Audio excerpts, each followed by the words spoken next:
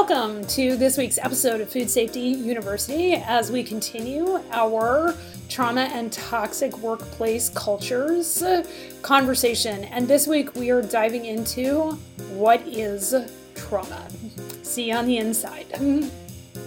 Welcome to Food Safety University. I'm Dr. Michelle Pfannenstiel, and this is the one podcast where you can get everything you need to know about food safety and how to run a food manufacturing plant for all of those small and local food manufacturers. If you are into local and sustainable food and agriculture, this is the podcast for you. Every week, we cover new and original ideas around how to get the most out of your HACCP planning and how to get your plant up and running and continue running in a way that fulfills your dreams. So grab a pen and paper because every week you're going to need it. See you on the inside. Hello, my friends, and welcome to this week's episode of the podcast. And today we are going to be talking about what is trauma. Now, near as I can tell, I am the only food safety expert talking about trauma because I just gotta be me, right? And one of the reasons that I am doing this is because I am all in on making the world a better place to live. And in thinking about all the things that I do, you know what I really do? Is I help people succeed with the brain that they have.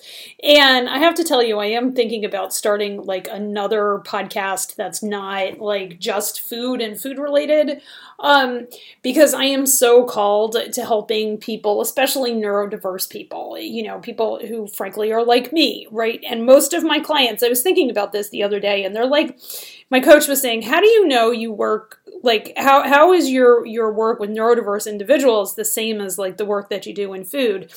And I was thinking about all of my clients and the people who signed up to work with me, and I really have for a long time thought that all of my customers are gifted, and a lot of them come to me because they have other things that are going on that makes it really hard for them to just sit down and write their food safety plan. Because not every food manufacturer is my client. I think everybody could benefit from me by and large, but of course not everybody is my client. It's fine. And I really do think a lot of my customers and the ones that I succeed really well with are what's called twice exceptional. And those are people who are gifted. I am gifted. I was diagnosed gifted, and I'm going to know this is going to come as a shock to you, but I've got a pretty high IQ, as do almost everybody that I work with, right? And I can tell because of the way that they think. Giftedness is a way of thinking more than an IQ. IQ is the worst measurement we have of giftedness. As Albert Einstein said, if you measure a goldfish on its ability to climb a tree, it will spend its entire life thinking it's worthless. So I really do work with people who are gifted, over in food manufacturing. But then they also have other things that get in the way of them realizing the vision that they had, and that's where I come into play, right? Because what I'm really here to do is help neurodiverse individuals succeed with the brain that they have, without shame that our brains are different. With my clients, I talk a lot about shame, right? Without apologizing for who we are and how we want the world to be, without apologizing that yeah, we totally understand that it might not be the, quote, most efficient thing in the entire world to have local distribution and local food safety and local responses to, to growing a business. I got into this with the USDA the other day because they're like, we see no reason why people would not just go for FSIS inspection, federal inspection, because, you can't grow your business adequately with state inspection, let alone retail exemption or custom exemption, which swear alert, I called bullshit. Like, there's all different, like, we need all different sorts of solutions out there, and saying there's this, like, one-size-fits-all federal inspection. Love federal inspection that I do for the meat and poultry industry. It isn't an appropriate answer for everybody. It just happens to be an appropriate answer for my clients, right? So I'm like in it to help people stop apologizing for who they are and understand that our brains and our bodies, our experiences, our businesses, and our traumas are not an apology. Okay? I treasure the neurodiversity available in the human population, and especially in the population that I serve. And I'm really here to create liberation for individuals through understanding themselves. I work with love and service and self-respect, and I teach others to do the same. Like, when you come into one-on-one coaching with me about growing your food business, that's really what we work on. And the food safety plan and integrating the food safety plan to the business vision is like, it's a means to an end to walk in this world loving yourself and loving what you're doing and bringing that love to the work that you do every day, because we spend 80% of our waking lives at work. Right? And I'm here to teach people to walk in life with that level of pride. But in order to do that, we have to understand how we interact in the world. And we interact in the world through our nervous system. Okay? And our nervous system is expressed literally in our body. Okay, yes, is it organized in our brain? Absolutely, but our nervous system is expressed in our body. So in this podcast where I talk about what is trauma, okay, what we're going to be, I'm first going to talk to you about what the hell your nervous system is, because you may never have actually learned this. Okay, and then we're going to go from there into what trauma is, okay, and how you can start kind of maybe understanding, like the differences between trauma and acute stress. That's really important to understand. They're not the same thing. Sometimes we talk about big T trauma and little t trauma, and we're going to be talking about both, because the truth of the matter is that in surveys that we have done, the World Health Organization has done this. Like every professional organization I or my friends are involved with has done a survey about mental health and mental wellness amongst their population, right? And what it looks like is that of the people who report, and this is just reporting, it's like foodborne illness, right? It's underreported. The people who report that they, people who have no symptoms, okay, you take a big population and say, okay, do you think you have experienced trauma? A third of people will say yes, and that's probably an underreporting. Then, if you take people who are symptomatic of having a traumatic event, okay, there are emotional signals like sadness and anger, denial, fear, and I mean like an outsized fear, okay, like an email comes in and your body breaks out into a cold sweat, or shame over something, that you have an outsized shame reaction to. Not all shame responses or anger or whatever is because of trauma. It's when they're causing other things like nightmares, insomnia, tough relationships, toxic work environments, emotional outbursts, okay, and have often like physical symptoms, because of course we feel our feelings in our body. And if you have ever done any coaching with me at all, I am always telling people to put your hands on your body where you feel your feelings. And we are going to be talking a lot about this in this episode, maybe not in this episode, but as we go through this learning about trauma and toxic work environments, okay? Because trauma has physical symptoms, okay? And then there are diagnoses that go along with it, like post-traumatic stress disorder, okay, depression, anxiety. There are people who are saying that that there's like a loop around ADD and ADHD, there's a level of dissociation that ADD and ADHD are a response to in terms of trauma, okay? Also, if you look at people who are abusing substances, people who are self-medicating, as we say, there is a lot of really good research to show that there's trauma there and trauma in their background that they are self-medicating against, right? And this is a real and pervasive public health problem. If we look at depression, it kills 1 million people a year, close to 50,000 in the US alone. We are probably closing in on drug overdose deaths of getting on 80,000. And there is also research that autoimmune disorders can be a response to trauma. I was talking with a practitioner the other day, and there is new research that has come out that scoliosis, right, is an autoimmune disease in your back that is a result of trauma, right?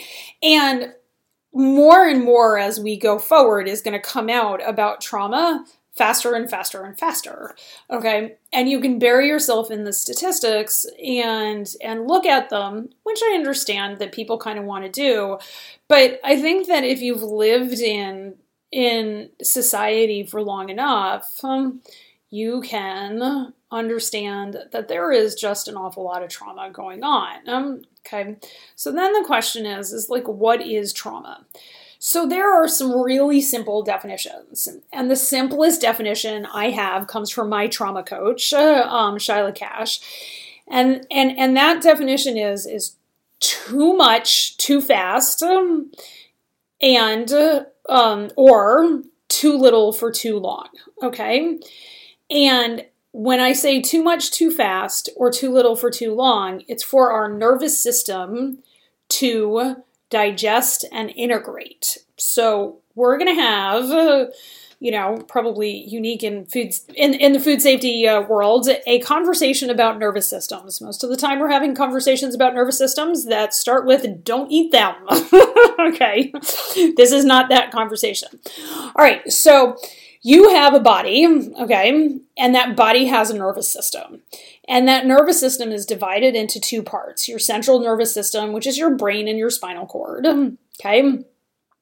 And then your peripheral nervous system, which is how nerves connect your central nervous system to your body, okay?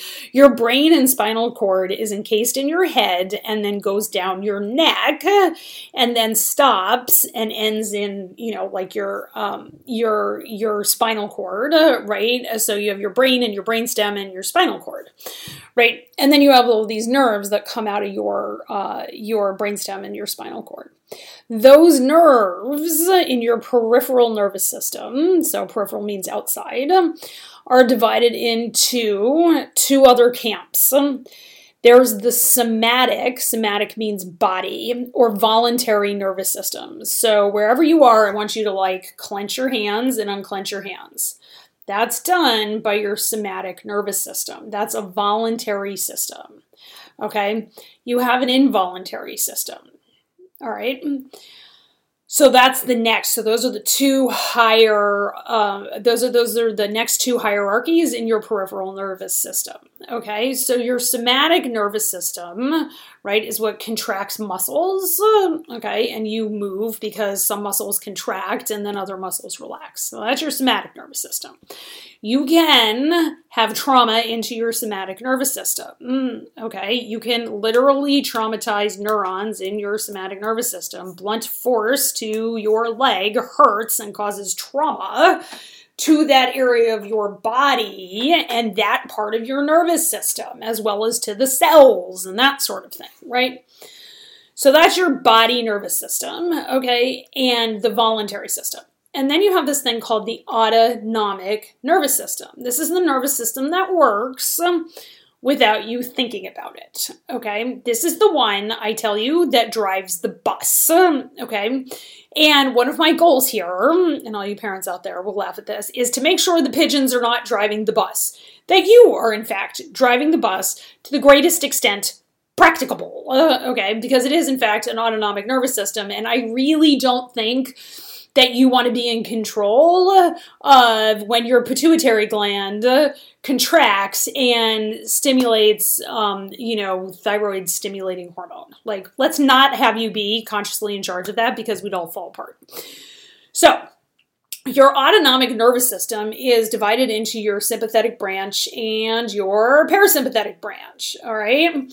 And here's how we think about this in veterinary medicine. Your sympathetic branch is fight, flight, okay, freeze, and then appease. Like, we've discovered appeasement as a sympathetic nervous system response. And if you look in the animal world, any of y'all who are out on farms and things like that, y'all know what appeasement looks like. If you have a dominant animal in a herd, other animals are appeasing that animal, okay? And that comes from a sympathetic nervous system response in those animals' bodies.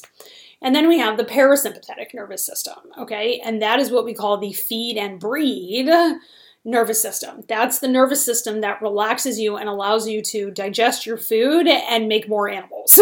Okay.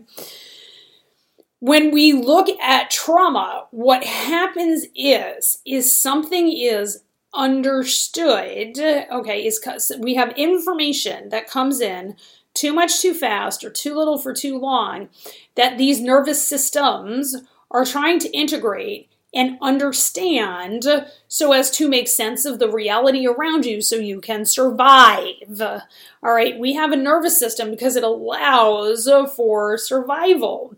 All these axons and neurons and all of those sorts of things, not every animal has that, okay? There are other animals that have neural nets, and they don't really have a central or peripheral nervous system. It's all one nervous system. Okay, and so this delineation in our nervous system has been something that has evolved and allows us to function on the earth and in the world. And so it's great and has done amazing things throughout all of human history. Okay, and we have gotten to the point where the way we have learned to heal and learn to integrate how our lives work are ones where we're kind of completely overwhelmed. Like, the sheer volume of information that comes into people and the rate at which it comes in is now like unprecedented in human history. We are moving farther and faster than any other group of beings on the planet.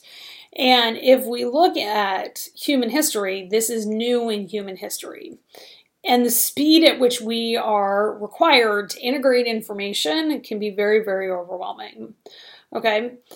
And things happen that we can't do anything about, and we're more aware of it. Okay? And then that's where trauma comes in. And trauma can come in with the realization from our somatic nervous system or our autonomic nervous systems that something's not going right and we have to survive. And then we integrate around that reality. okay? Which I know is a little esoteric, but that's kind of what happens, and it's something that happens in our body. If you are traumatized, you will feel it in your body, right up like until the point where, you know, if you have a dissociative disorder, you won't feel it in your body, because feeling things in your body was a very, very dangerous thing to do when these neurons were being laid down. Okay, and so then where does this actually leave us? Okay, where it leaves us is with an understanding of what trauma is, okay, and why it seems so challenging to define it, because there are really truly no objective criteria. And what is traumatizing to one person is not traumatizing to another person. Okay, and so and what seems to be the dividing line, and this is from Dr. Peter Levine, is the level of control you have over something. The more you can exert control over something, the less likely that thing is to be traumatic to you. Okay, and so if we look at something like stress, okay? And everybody experiences stress. It's normal to experience stress. We wouldn't not want to experience stress because our bodies wouldn't actually function correctly.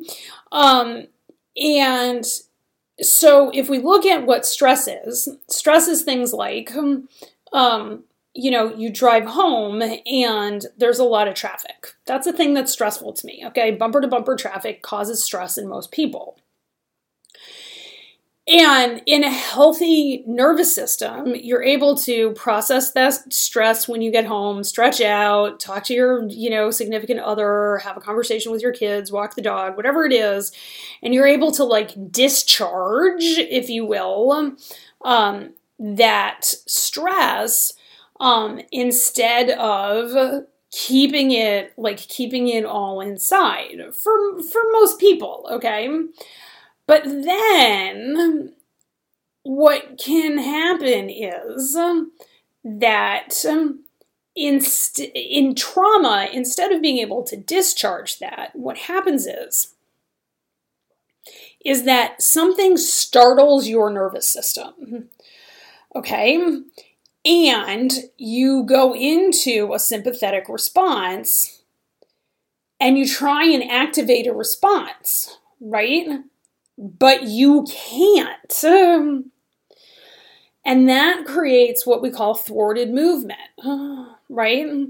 And when you can't, it seems like if you look at the research, it seems like when you want to move, literally, physically move, and you cannot, that's when the trauma starts, that's when the inciting event, traffic or otherwise, turns into trauma. And the first thing that we do is we get into like a freeze response, and we freeze. Like if you look at every single animal out there, in the face of an overwhelming sympathetic response, the first thing that they do is freeze, okay? And then they try and activate in a way of trying to bring about like survival and self-repair. But in that freeze response, we can get into an altered state. We generally feel things in our body, okay? And then we move into automatic obedience. So if you have found yourself saying yes to somebody and you're like, why the hell did I even say yes to that? It's because you literally have neurons laid down in your peripheral nervous system and your somatic nervous system that overrode your desire to say no, and you said yes. Okay, this is what literally happens with people pleasers. People pleasing is a trauma response because you go into automatic obedience. And so then what happens in our workplaces to kind of bring all of this back to our workplaces is we are all walking around work, if we are, part of the overwhelming number of people who have trauma in their backgrounds or who are poorly integrating stress, in a state where we kind of don't know what we're doing. We can't feel our bodies, right? Given the work that we do, a lot of people do turn off feeling in their bodies because, food manufacturing is kind of physically hard. And so we work in places where feeling your body is not conducive to actually getting the job done. And so we conscientiously turn off how much our feet hurt or how much our hands hurt or how much our neck hurts while we're working. Okay? And so in order for us to make any strides, we have to understand reality as it's occurring right now. Okay? And this is our reality. There's nothing for some people, when I have this conversation with them, they are like automatically getting into shame. This isn't how it should be. That's not helpful, okay? And you probably know that, but it's not helpful. And so the question is that how are you going to just recognize reality? And I'm going to give you the first of several things to do with yourself when you are deeply uncomfortable as you are recognizing your reality. And all I want you to do, okay, is take a super deep breath, right? And don't do this if you're driving. Take a really deep breath, right? And cross your arms in front of you, right? And take another deep breath and slowly move your chin to your chest, okay? Close your eyes, and with your chin to your chest and your arms crossed in front of you, I just want you to hold yourself in. Like literally hold yourself in. Because I really feel like when I do this exercise with my clients, mostly what your body is asking is to be safe and protected and comforted.